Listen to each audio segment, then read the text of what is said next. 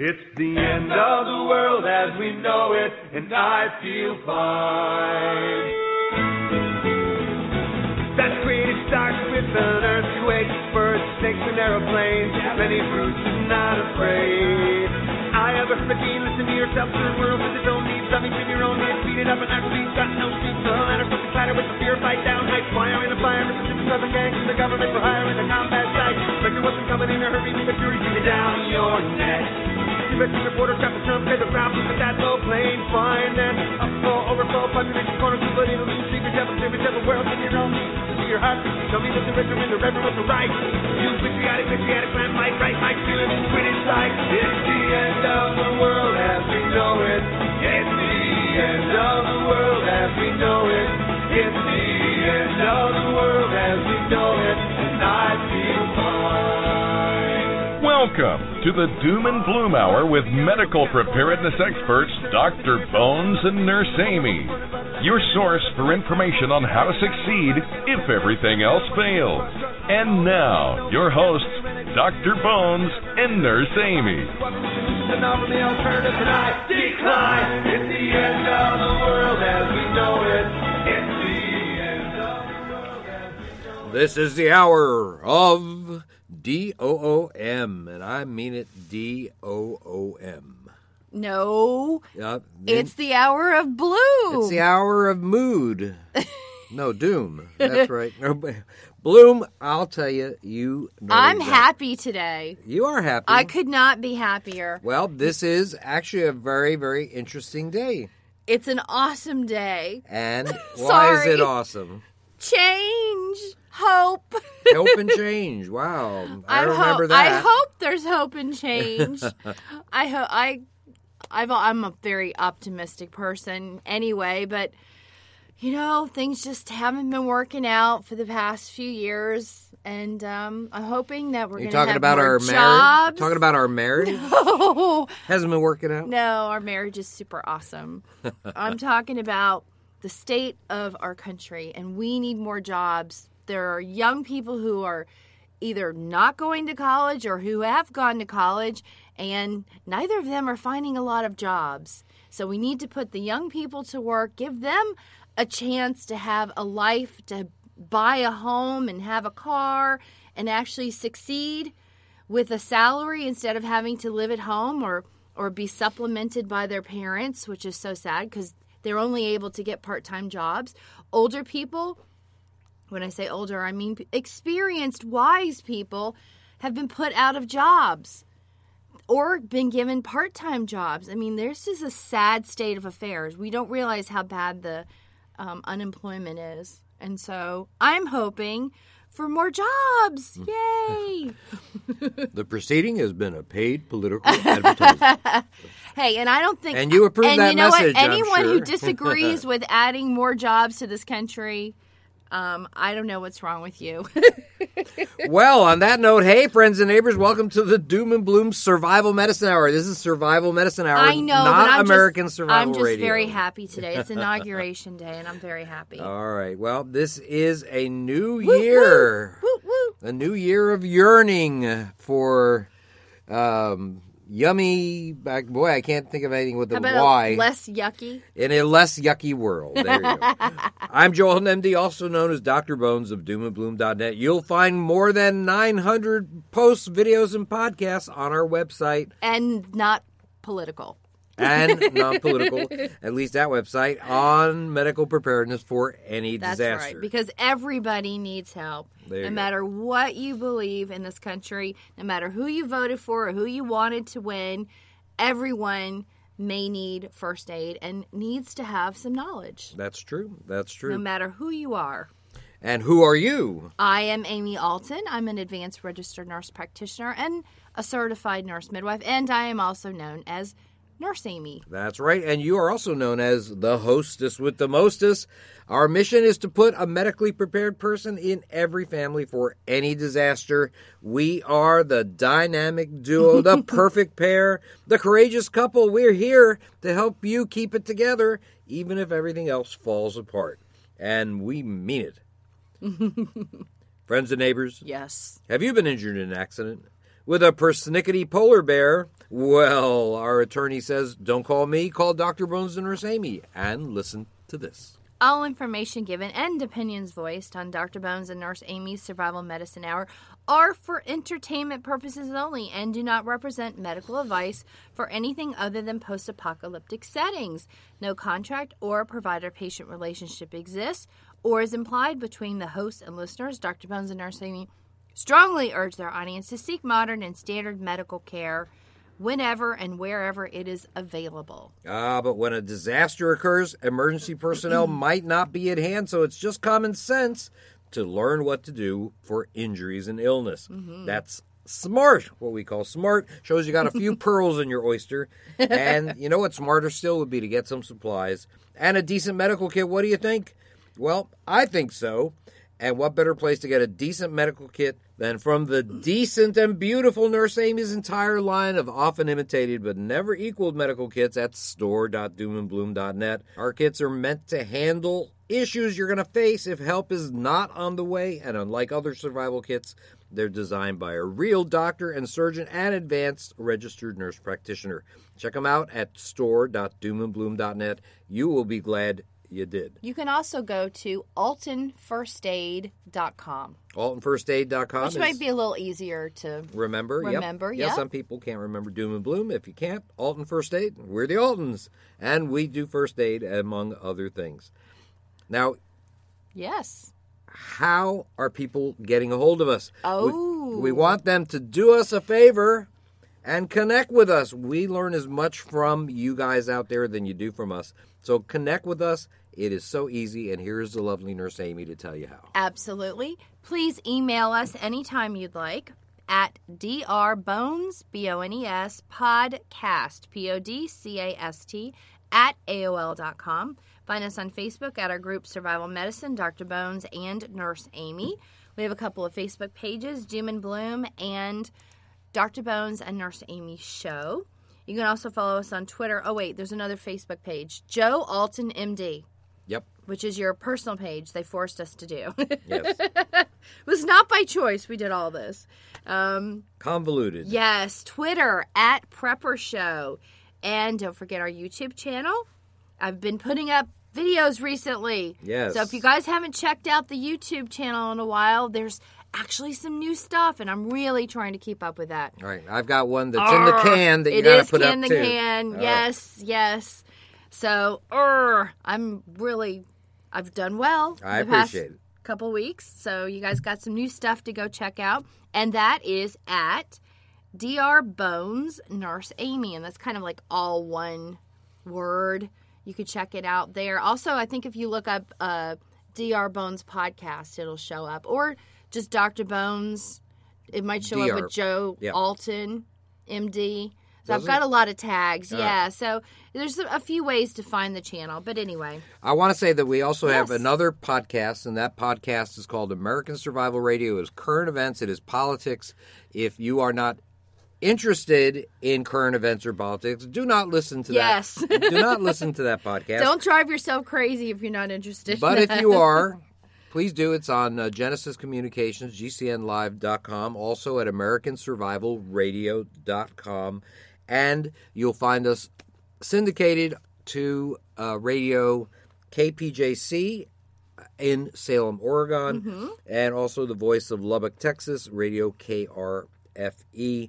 We thank them for adding us to their lineups. Yeah. And we also want to thank the Daily Caller, Intellectual Conservative, Lou Rockwell, Conservative Truth, and other websites for posting some of my articles on current events and politics as well. Now, I want to let people know that we travel the country speaking to all sorts of folks. We sure do. And we hope that you will come to visit us when we travel. We're going to be in New Orleans, Louisiana on March 4th to 5th for the NPS Survival Expo, and we're going to give free lectures on survival medicine that you can take. We also have, actually before that, I've added a new show. We're going to be in Germantown. I might have mentioned that last week because we made the decision. But Germantown is near Memphis, and it's in Tennessee, of course. And we're going to be there the week before, right? February 20, I think it's the 26th, 27th, I believe is that weekend. So we will be at that show. That is an RK Prepper show, and you can find out information on our medical classes page. Just scroll down. It gives the address. There's also a link to the RK Prepper show, which gives you a map and tells you a little bit more about what's going to be at the show. We will be there. We'll be doing similar things as what we're going to do at the NPS show on March 4th and 5th. So we'll be giving lectures, and we'll also be teaching a suture class. And I try to do those on Sunday mornings because it seems to be the slowest. We have to cover up our booth, and we can't really speak to anybody, so less traffic. And anyway, the other one I added was Grays Lake, Illinois. This is going to be interesting. It's not too far from Chicago, right? It's actually extremely close to something called North Chicago, and I think it's about an hour north of Chicago, the main city. So interesting. We have never been up there to do anything related to prepping or lecturing or teaching. So, folks, if you live near Chicago or North Chicago, come on down. It is maybe a once-in-a-lifetime situation. Yeah, you're not going to find many there's no other prepper survival shows. expos in Chicago. There's sure. no other survival shows that we know of, right. and we know a lot of those circuits that are ever going to be there. Let's make it a great show so they want to come back. So come visit everybody. Come see some of the stuff that people are showing, and put your hands on some equipment you might have been looking at. Right, you It's can take fun. our wound There's care good suturing lectures. class. Yeah. Sure, all sorts of stuff. Absolutely. So that's going to be fun. I'm excited about that. My older daughter lives in Chicago, so yay. I just want to say that I'm sorry that we have all this housekeeping that we do at the beginning of every show, but we have so much that we do more than compared to the average talk show host. Most of them just have a podcast, whereas we do so many other things.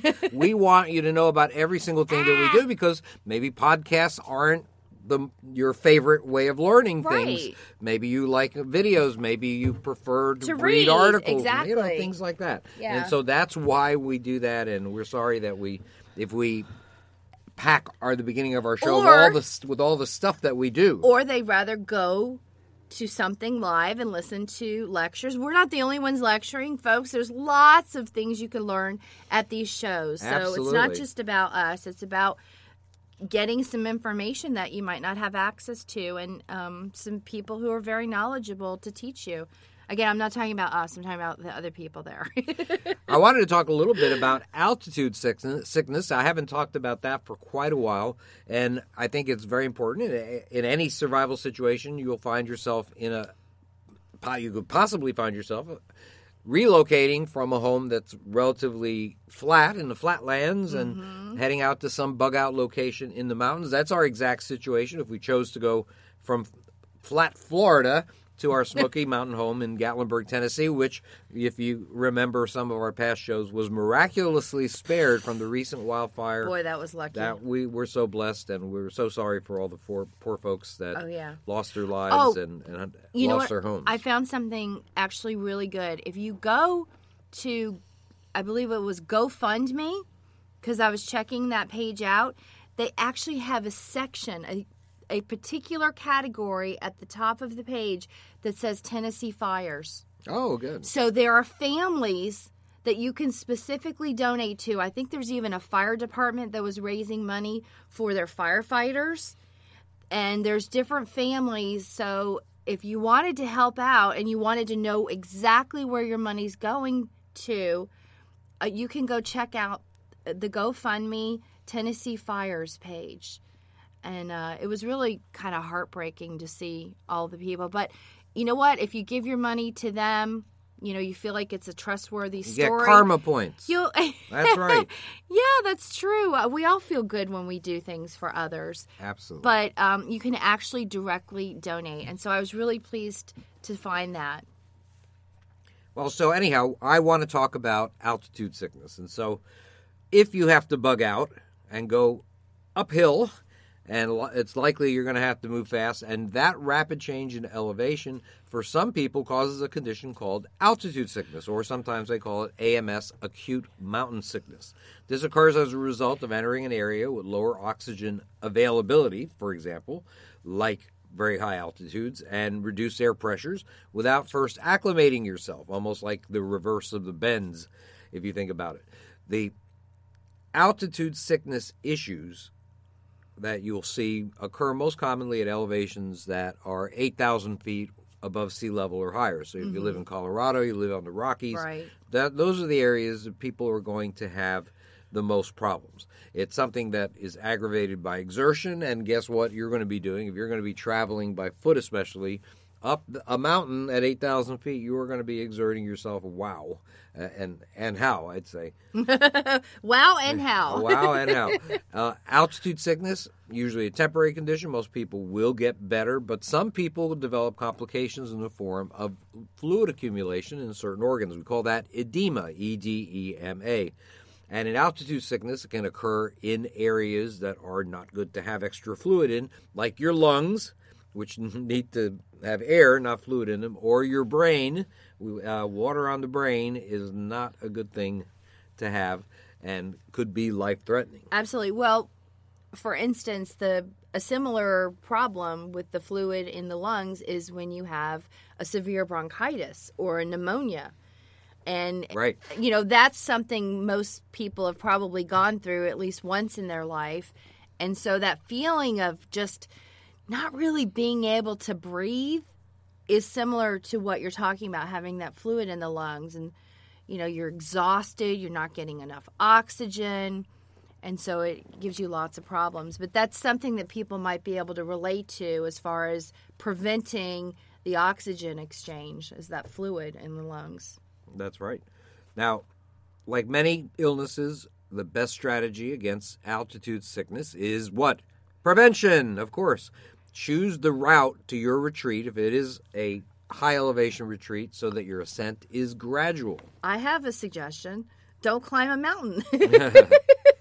Oh, wait. Well, people want to climb mountains. And zombies don't like climbing mountains, so you might want to be pretty high up there. I bet a lot of you out there are in higher elevations. And your whole point of having to get away from something means that you might have to do this whether you like it or not. So yes, that's right. Not that you're planning to do this, but, if something happens, you might just have to. So the problem is too rapid a increase in elevation, and they recommend don't go higher up than maybe 2,000 feet or more, a little more, of ascent every day, and that's important. So every 24 hours. Right. Now, do they want you to ascend in a shorter period of time and then stay in that location for the rest of the day, or do they want you to just only go every 2,000 feet for 24 hours? So, well, the more gradual the descent, the better. If you go up very quickly, okay. Ascent rather, right.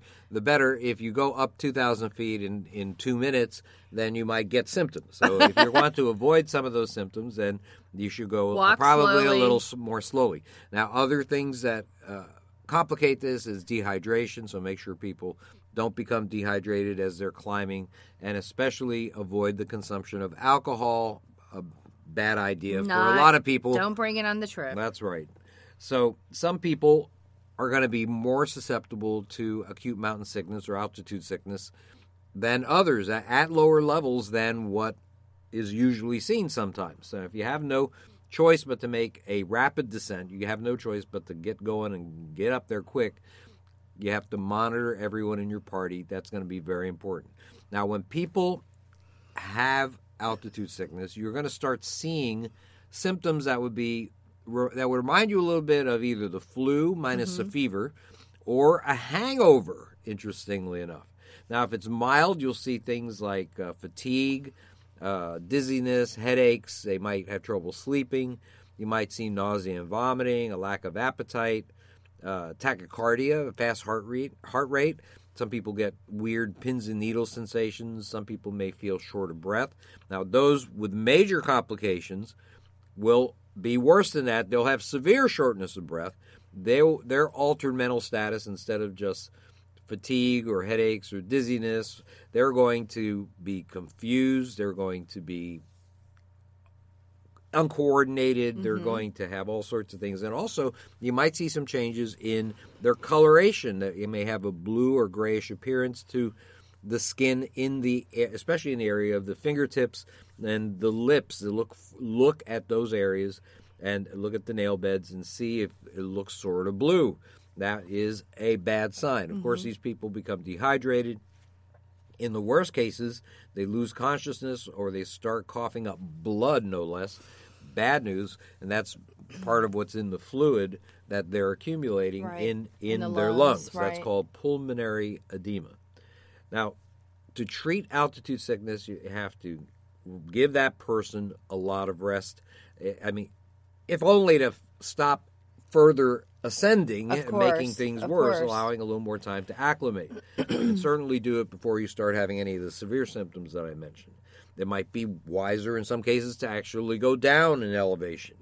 If you have now, one thing that's interesting now, an oxygen tank. We don't talk too much about having oxygen tanks, right? But there are portable not really a bug out thing, right? But if you have the ability to have a portable oxygen tank, doesn't have to be very, very big, but it will be useful if you notice any symptoms of altitude sickness, and that's something that's important. Some people feel extra that oxygen. Yes, and some people feel that a diet high in carbohydrates may reduce some of the ill effects that you'll see with altitude sickness. So this is the time to eat the Snickers bars. Yeah, man. And all the bread and crackers you can consume. The things that she doesn't want me to eat. That's not good for you. In general, but might be good for you to prevent this or to make it a little better. Now, medications, of course, these are used for people that have issues that might be at risk for altitude sickness or might have some of the early effects. The prescription drug acetazolamide is called Diamox, Diamox. That has a diuretic effect. The diuretic effect means that it helps you eliminate excess fluid from the body, and the places that might have excess fluid, by urination, sort of flush those out. It also helps prevent the accumulation of fluid in important organs like the lungs or the brain. Mm-hmm. And acetazolamide is superior. There are a lot of diuretics, and you might consider cranberry juice, but acetazolamide is stronger, and it forces the kidneys to excrete something called bicarbonate. And if you get rid of more bicarbonate from the body becomes more acidic. Acidifying the blood stimulates ventilation, increases the amount of oxygen in the body. This is just what you need when you have altitude sickness. Yep. Might not be an immediate effect, but it certainly would speed up recovery. The usual doses of acetazolamide are 125 to 1,000 milligrams daily. You have to ask your doctor for it, but you should ask your doctor if you are going to be traveling or at risk to travel in areas that are very, very high elevation. And these should actually, you can use acetazolamide or Diamox as a preventative, sometimes starting a couple of days before a travel to a trip to high elevations. We have Diamox. Yes, we do indeed have a Diamox. I don't remember why we got it. Well, did we get it as a blood pressure medicine, or do we? Well, it's a diuretic, but we have it. Yes, that's why I got it. We're sort of medical preparedness folks, so we have a lot of things that the average person doesn't have. I know we have it. I just forgot why we have it because we have so many medicines, but I remember that being one. But yeah, I was using it as a diuretic when I was. You know what it is? The traveling that we do, the food away from home is so high in salt, and I was just having severe swelling, like bloating and pressure in my head, like headaches from it. So I would take a Diamox, and the next day I would feel so much better. Well, the thing is that even though it's a prescription medicine, it is something that a reasonable doctor should not refuse you, especially if you're going to be in areas where you're going to be making a possible relatively rapid ascent or get mountain sickness. So a lot of people, let's say, that go skiing on a yearly basis. I have a lot of friends down here in Florida that go skiing, so they go into high elevations like in Colorado, and they ask their doctor for a prescription before they travel, and Right. it helps prevent getting a case of mountain sickness. So that's the important thing. Have good communication with your doctors, and you'll probably have no trouble getting a prescription for this in case of emergencies. So I just want to mention an over-the-counter, obviously not as good, and not specifically for altitude sickness, but Pamperin. It's a female medicine. It's usually in the area where there's female medicines. But Pamperin has a really good diuretic. And I've found that would be an alternative if I didn't have the Diamox to the bloating and swelling that I get. So if you want to stock up on a diuretic that's over the counter, you might want to grab some Pamperin. Very interesting. So it's at least an over-the-counter alternative. And like I said, there's no research that I know of off the top of my head that says, oh, yeah, this is good for, altitude sickness. I'm just letting you know it's a general diuretic, but it's very effective. Well, there is a natural substance that some people believe might be helpful to naturally prevent altitude sickness. That's ginkgo biloba. And some people say that taking in a small amount of ginkgo biloba extract may allow the brain to tolerate lower oxygen levels. This is something, again, I don't have a lot of hard evidence about. I know, but it's hard to find solid evidence, scientific things. But now, I like to mention, it whenever possible, if there's something that might help. You say prevention. Did you find out, was there any information about, do you take it every day for a week before you go, or just the day before? Was there any? No, you would take it. No, that's the you thing. would be taking it for a period of time beforehand. I would take it for 3 or 4 days before you go. Yeah, to build your body up.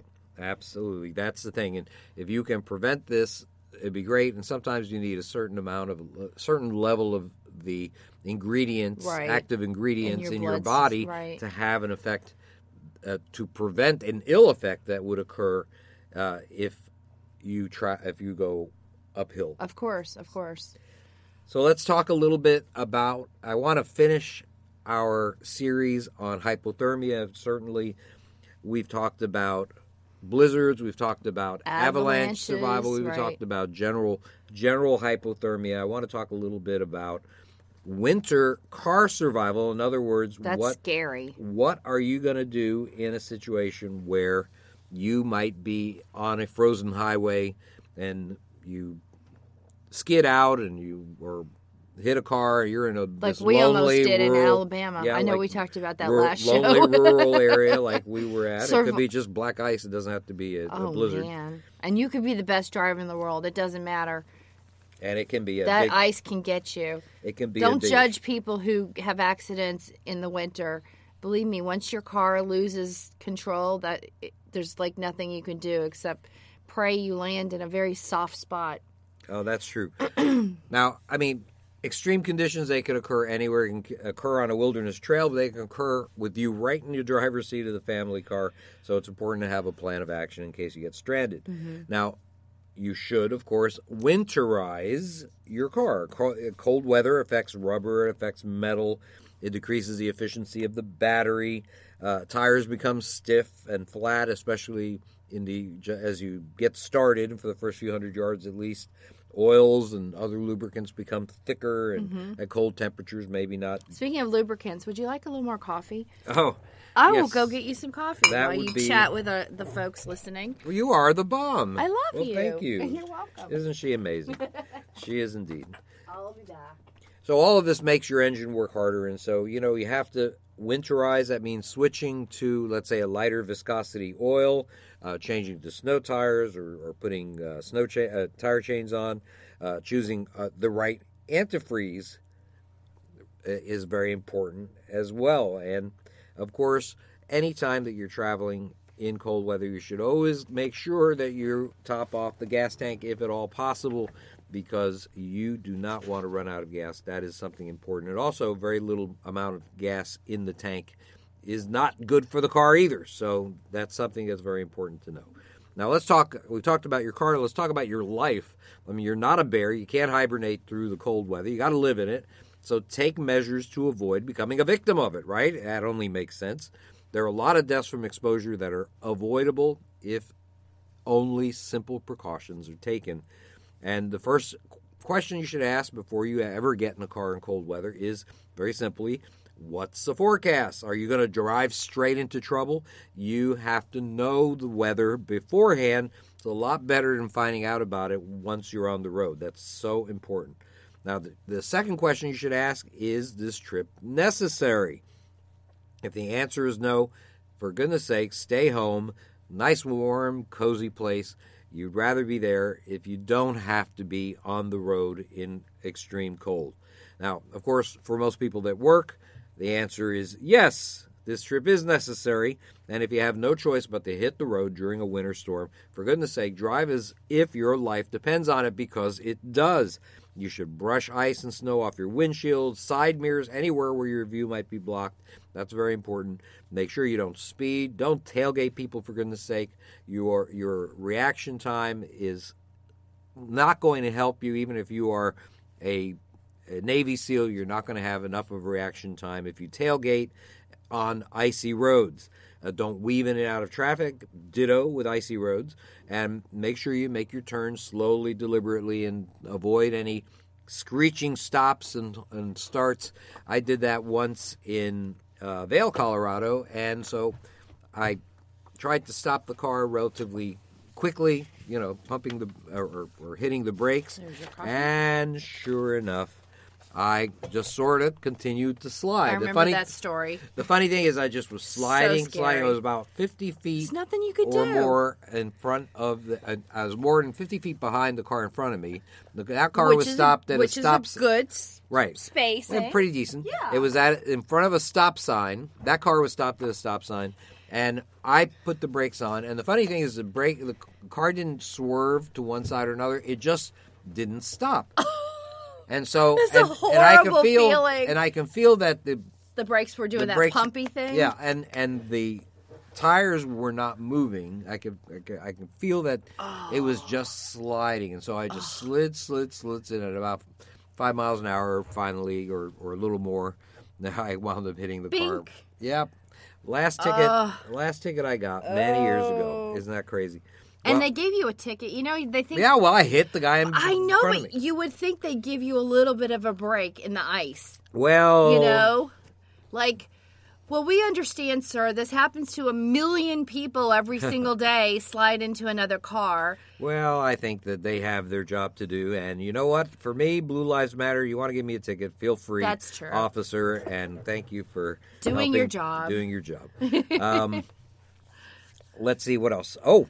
You should always notify somebody. If you're going to be traveling on rural roads, on country roads, in cold weather, for goodness sake, tell people about your travel plans before you head out. Make sure they know where you're going and when you should be there and when you should be back. That is very important. And also, if you have a cell phone, take it with you. But save keep it charged. Yes, save it for emergencies. Don't use it that'll in any way that will drain the battery, or on texts to your friends. Well, you shouldn't be texting while you're driving anyway. Right, your focus should be on the road. Focus should be on the road. That's right. That's right. Especially in those kind of conditions.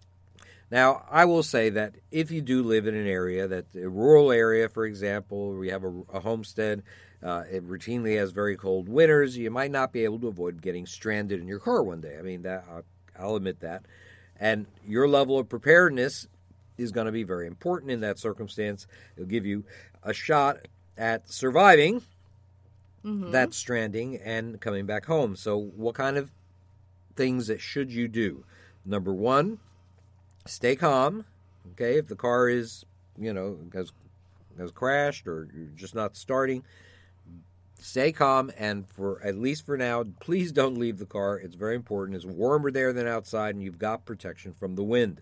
Having adequate shelter is one of the keys to success in this situation, whether you're in the wilderness or on a snow-covered highway.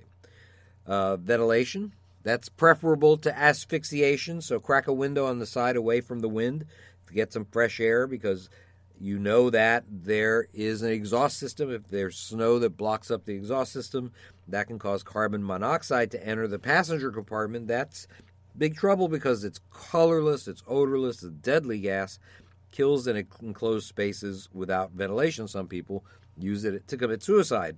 And so you've got to clear your exhaust pipe of snow. If you have to run the engine to stay warm, you should do that only about 10 minutes or so an hour. That will help prevent carbon monoxide poisoning. So that's something that's important. You know, people think about water, they think about food as essential for survival, but you know what? Air is probably pretty important too. What else? Let's see. Oh, you should, if you're in a group of people, make sure you huddle together as best you can. Create a warm pocket in the car. That's important. Keep moving a little bit. If you should rub your hands, put them in your armpits, let's say. Keep moving your legs a little bit. That might help your muscles produce heat.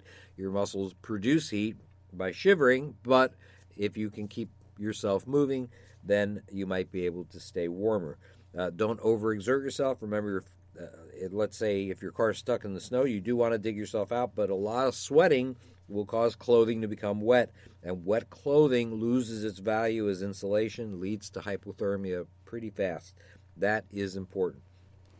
Let other people know that you're there. Now, you should have flares. You should have emergency lights on your vehicle. Flash those. Those are going to drain battery power, though, but so only use them if you think somebody's actually going to see you at one point or another. Now, if you're going to travel in very cold conditions, I want you to have a certain number of things in the car at all times. This is a winter survival car kit. It's got a lot of stuff, so I hope you have a little space in the trunk. That's going to be important. You should have wool blankets. Remember, wool stays warm even when it's wet, so wool blankets, good idea. I think that's important. Also, Mylar blankets. If you don't have enough space, you can try Mylar blankets. Maybe not as good, but certainly better than nothing. Spare sets of dry clothes, including socks, hats, and mittens in case you get wet. Hand warmers or other instant heat packs. Skiers, you know what I'm talking about. They're usually activated by shaking or squeezing. They last for hours, and they'll help keep hands warm, maybe help prevent things like frostbite. Matches, lighters, fire starters in case you need to manufacture heat. Some people, of course, flashlights are very important, but keep the batteries in backwards until you need them, or don't put the batteries in them until you need them. A multi-tool, a small multi-tool that would have a blade and screwdrivers and pliers and knife, of course, would be a good idea. A larger combination tool like a foldable shovel. Acts like a shovel, but also acts as an axe, a saw, things like that. Sand, rock salt is very useful. If you have it in a plastic container, you can put that under your tires, give some traction where it's needed. Maybe a tow chain or rope in case a Good Samaritan comes by. Flares, I think I mentioned that. Jumper cables, of course. Water, food, some energy bars, some MREs, some dehydrated soups perhaps, some candies. Baby wipes for hygiene purposes, a good first aid kit, of course. Medications, if you need them, have a few spare there. Tarp and duct tape would be good. If you have a brightly colored tarp, you'll be easier to see. For example, if you run off the road and you're down a slope, that might be a good idea. Let's see what else. A noisemaker, well, like a whistle or some other kind of noisemaker that will help you get noticed, and of course your cell phone and charger. And so if you have all this stuff, then you're going to have a head start in keeping safe and sound, even if you're stranded.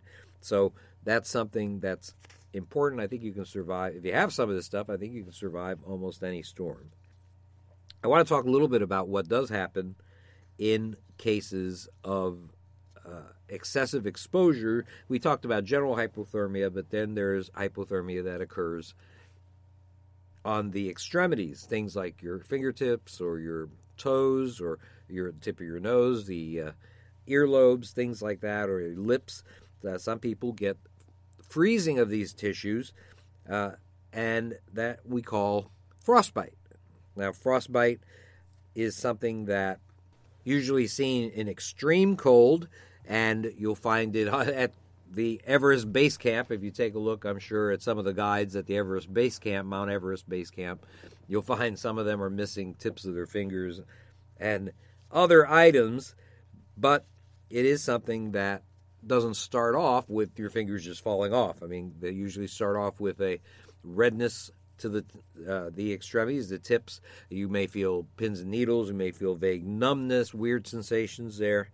And after a period of time, if you don't warm up, then what happens is the skin becomes sort of whitish and waxy in appearance. Then it becomes sort of blue, and then once it becomes black, well, that tissue is now dead from loss of circulation. And when that happens, we call it gangrene, Gangrene. And if gangrene sets in, well, then you have big problems. That tissue is rarely going to be able to be salvaged, and many times they'll amputate those areas because, remember, you have rotting tissue essentially still on your fingertips and your toes, things like that, and sometimes you just have to remove them. And so that's a common cause for amputation in extreme cold conditions. There's another type of extremity issue that occurs. It used to be called trench foot in World War I, when soldiers used to sit or stand in cold water for long periods of time. They would get trench foot. Now we call it immersion foot, and that causes damage to nerves and small blood vessels due to that prolonged immersion in cold water. When you see it in areas other than the feet, this kind of condition is actually called chilblains. You may have heard that your grandma or grandpa talk about that. It is very similar to frostbite, but has a generally more swollen appearance, may look a little juicier. I don't know. It just depends on the particular case.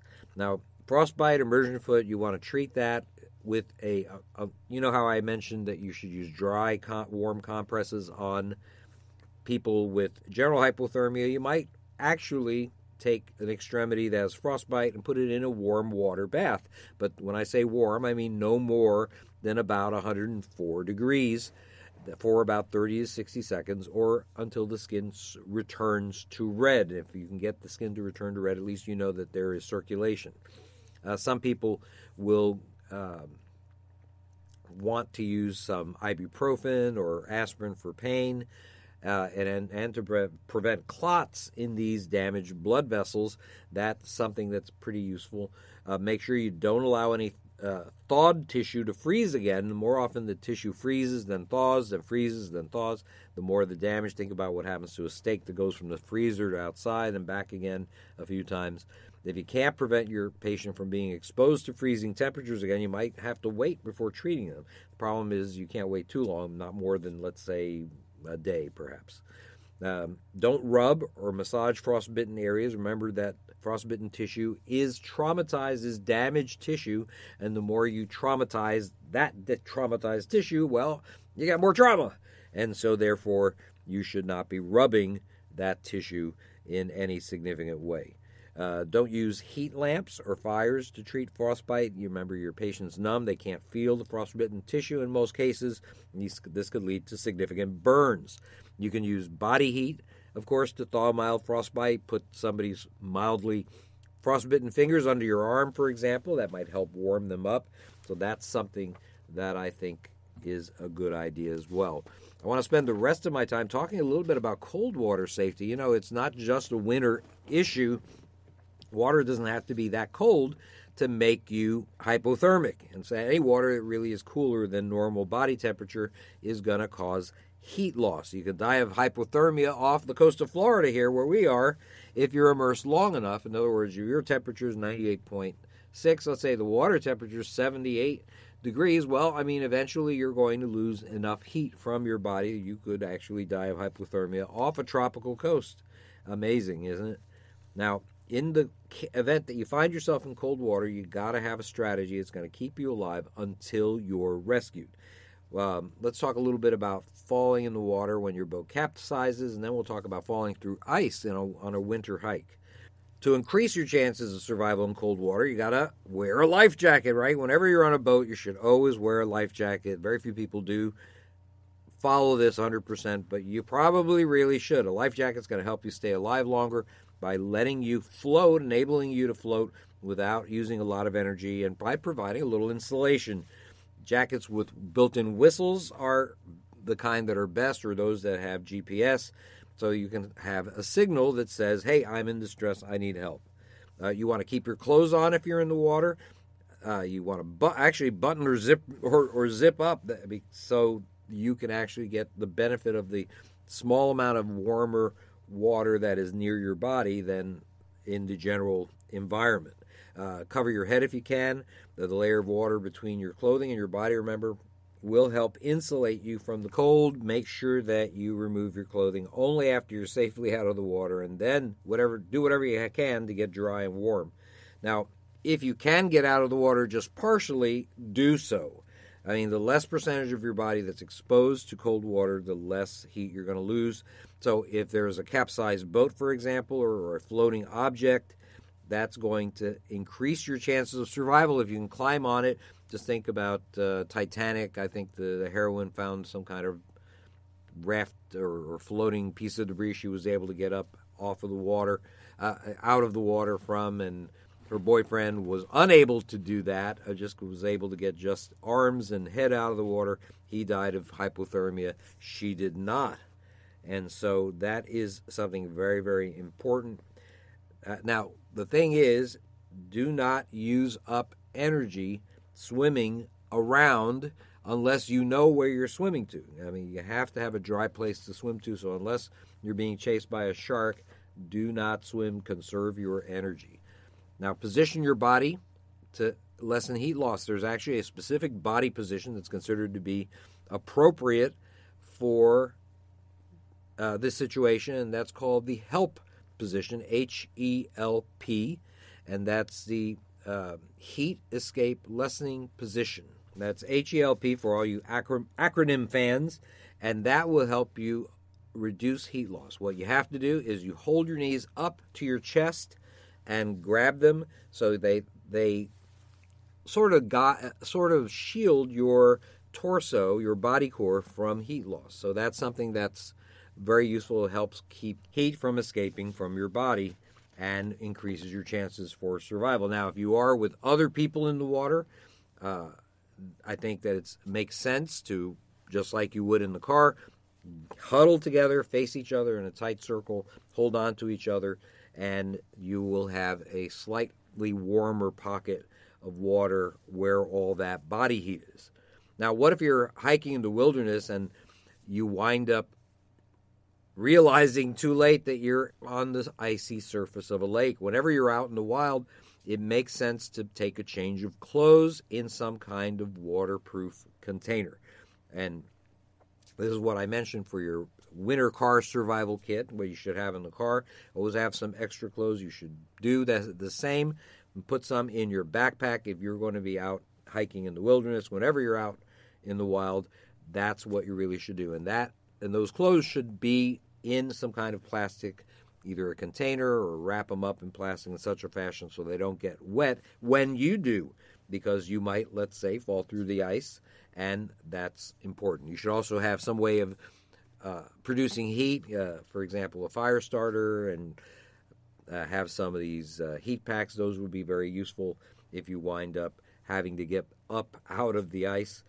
Ice, by the way, can handle the weight of an average human if it's about 4 or more inches thick. Even this thickness can be undermined by flowing water just below the surface. That weakens the underside of the ice. And you have to realize that when you're walking on the ice, safety is never absolutely guaranteed.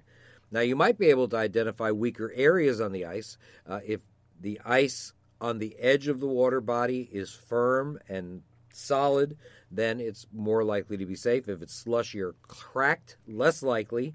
Remember that slushy ice is deteriorating, not a reliable walking surface. The safest ice to be on is sort of a clear blue in color due to having a higher density. That's supposed to be higher density ice, although testing for thickness with an ice pick is not a bad idea in these situations. Thinner areas of ice tend to be somewhat darker in color.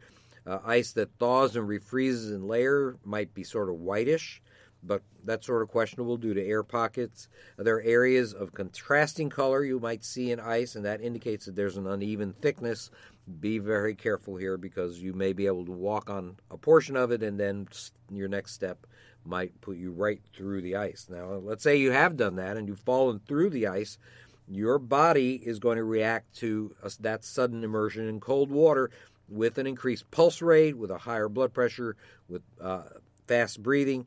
And now, it's not going to be easy in that circumstance to stay calm, but you have to try to stay as calm as possible. You do have a few minutes before you die, so you have to realize that panic's your enemy, and you have a period of time that you could get yourself out of the water. Important thing, get your head out of the water by breathing in and bending backwards. Tread water and quickly get rid of any heavy objects that are weighing you down. Now, keep your clothing on, though, if you can. Your clothes have air pockets that are helping you stay a little more buoyant. Turn your body in the direction of where you came from because you know the ice was strong enough to hold you there. Now, try to lift up out of the ice using your hands and arms. Spread your arms widely in front of you and kick with your feet to give yourself a little forward momentum, and at the same time try to get more of your body out of the water. Let's say if you had an ice pick, you could actually use it to help gain a handhold, and that would be great. Of course, who's going to have an ice pick in their hands when they fall through the water? It should be carried really by anybody who expects to be traveling on ice, but you might lose it as a result of your fall. Who knows? You want to, once you have your arms out and a little bit of your body out, try to lift a leg onto the ice and then lift and roll out onto the firmest surface possible. Don't try to stand up, though. Keep rolling in the direction that you were walking before you fell through. Remember, you know that that is an appropriate amount of thickness to have kept you up. And then crawl away until you're sure you're safe, get to the water's edge and on dry land, and start working immediately to get warm.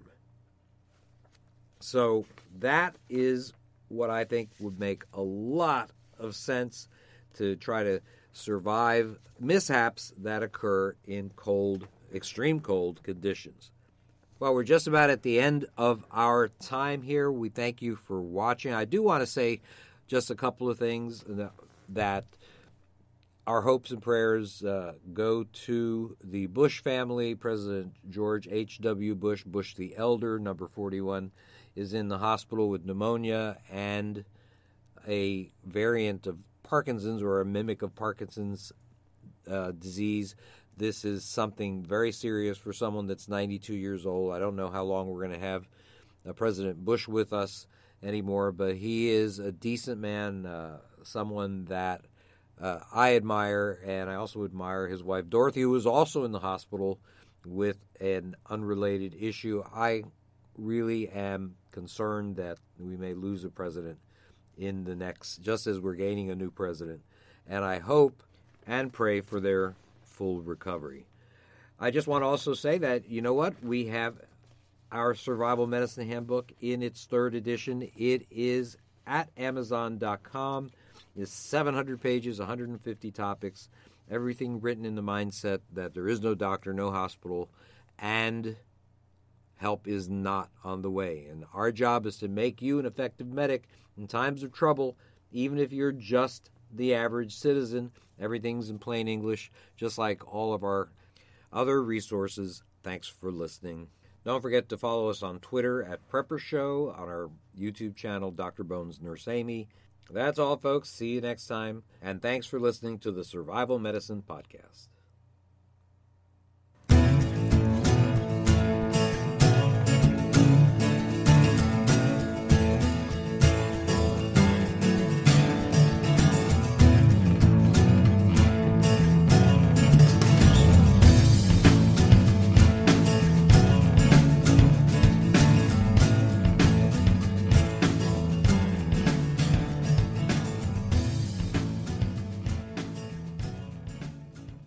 Are you worried about how dangerous the world has become? In these days of terrorist attacks, natural disasters, or even a future collapse, you need to be medically prepared to keep your family safe. I'm Amy Alton, ARNP, of store.doomandbloom.net, where you'll find an entire line of uniquely designed medical kits and supplies for when help is not on the way. For everything from individual first aid kits to the ultimate family medical bag, go to store.doomandbloom.net today. You'll be glad you did. In these days of terrorists, active shooters, and worse, every school, workplace, and homestead should have the equipment necessary to save a life. The First Aid Bleeding Control Module is meant to provide the items you need to stop hemorrhage. It's compact, lightweight, and has easy-to-read, waterproof instructions. If every teacher's desk, worker station, and car or truck had one, have no doubt it would save lives. Available at store.doomandbloom.net. That's store.doomandbloom.net.